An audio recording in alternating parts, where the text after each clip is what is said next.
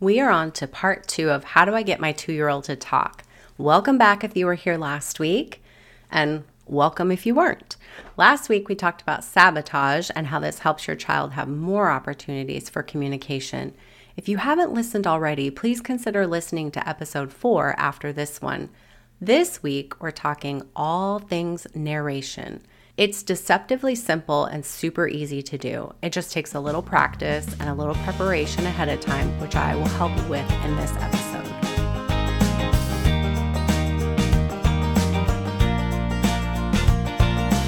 Hello and welcome to this podcast, The Talking Toddler Coach.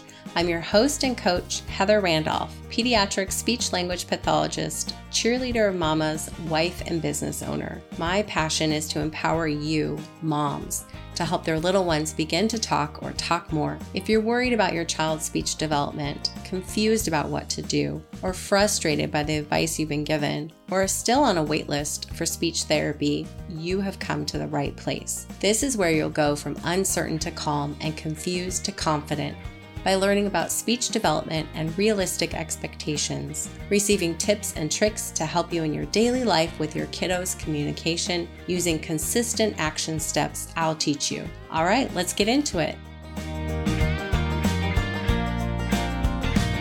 Last week we talked about sabotage and included modeling words with or without signs along with the expectant pause. You're invited to go back to episode 4 for more information if you missed it. This week, in part 2, we'll be talking about narration. So right now, as I'm recording this, it's in the middle of football season, and we've had some really good college games lately. One common theme about all sports is there's someone who narrates the athlete's performance. So I want you to think about yourself as a sports commentator when you are with your child. That includes playing, bath time, meal time, all the time.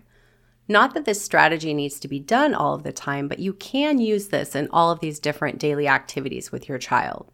Narration encompasses 2 concepts, self-talk and parallel talk. Self-talk is when you're describing what you're doing, and parallel talk is when you're describing what your child is doing. And you can use these interchangeably. Back in episode 3, we talked about the power of your child being exposed to words through reading books to them. Well, narration is another excellent way for your little one to hear language, especially in real time with you and their environment. Narration boosts your child's play skills, language skills, social emotional skills, and cognitive skills. So why wouldn't you do this? Before I give you some examples of narration, I want to review the scenarios that we used in episode 4. We're going to keep these 2 scenarios each week of this 3-part series. Okay, scenario number 1. Your toddler starts walking around the kitchen, looking up at the counter and the fridge, and you know that he or she wants a snack. You get your toddler settled into their high chair for snack time. You hand them their favorite toddler-sized plate with the sliced apples for their snack. They eat their snack, you clean their hands, help them down from the high chair, and off they go to play with their toys. All right, and on to scenario number 2. You and your little one are playing on the ground. Your little guy or girl grabs at the small bin of blocks with the lid closed with the side clamps, so they're not able to open it. They tug at it and struggle for maybe a second or 2. You open the box and dump all of the blocks out on the floor. The 2 of you start to stack the blocks. All right, let's go back to scenario 1. Your toddler is walking around the kitchen. You can say, "Oh, I think you're hungry. Are you hungry? I think you're looking for some food. I wonder, do you want apples or crackers?" Then let's say you give them the choices and your toddler picks out the apple. So you set your child up in their high chair and you're slicing the apple on the counter near them so they can see what you're doing as you're slicing the apple. While doing this, you can narrate the following. Cut the apple, or say cut each time you push your knife through the apple. You can also say things like, "Mommy is cutting the apple for you," or "Mommy is cutting the apple for," and insert your toddler's name. You really can't go wrong with this strategy. Say whatever makes sense to you. Keep it to what it is you're doing, what your kiddo is doing, and what it is you both can see at that time. Now, bonus here, if you want to incorporate sabotage with this strategy, just give him or her a couple apple slices so that you're also giving some opportunities for communication practice, and then follow through with that technique. Please check back to episode 4 for more information on this. So as your child is eating, you can move into some more narration. At this point, you may want to move from self-talk to parallel talk. So you can say to your child, I see you're eating the apple. Is it yummy? Yummy apple, crispy apple, juicy apple, red apple. I think you kind of get the idea here. You really can go into a lot of descriptions of the apple, what you think your child is thinking, about their actions, where the apple is, etc. Or if your kiddo starts making a face because perhaps it's a green apple and it's a bit more sour, you can say things like, oh, it's sour. All of this narration gives your child more vocabulary and understanding of their world. Let's move on to the blocks. So, yep, you can layer in some sabotage here if you'd like as well. This could be for opening the bin and or for your child getting more and more blocks to play with. Again, please check back to episode 4 to learn more about sabotage. So narration with blocks could look like this. As you and your child stack the blocks, you can say up, up, up. Look how tall that is. Wow, I like your tower.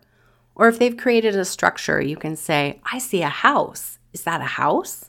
You can also describe the blocks. So as your kiddo picks up a new block, you can say green block, yellow block, red block, etc.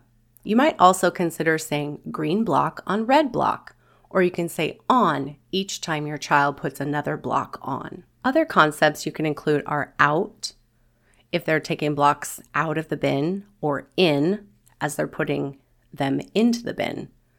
Don't be afraid to repeat yourself. For example, let's say your 2-year-old is stacking 6 to 7 blocks, which is developmentally appropriate for their age. That gives you 5 to 6 opportunities to narrate up or on for each block. It may seem redundant or excessive to you, but I promise you it's words well spent. I could literally go on and on about all of the different ways you can narrate block play, but I want to highlight just one more concept that you can narrate when playing with your child, and that is turn taking. I'll stick to the tower building option with the blocks. Let your child start out, and then you add a block while saying, my turn. Then give them time to set another block on the tower, and you'll say, your turn. Repeat this for several turns. This will really help their vocabulary as well as turn-taking skills.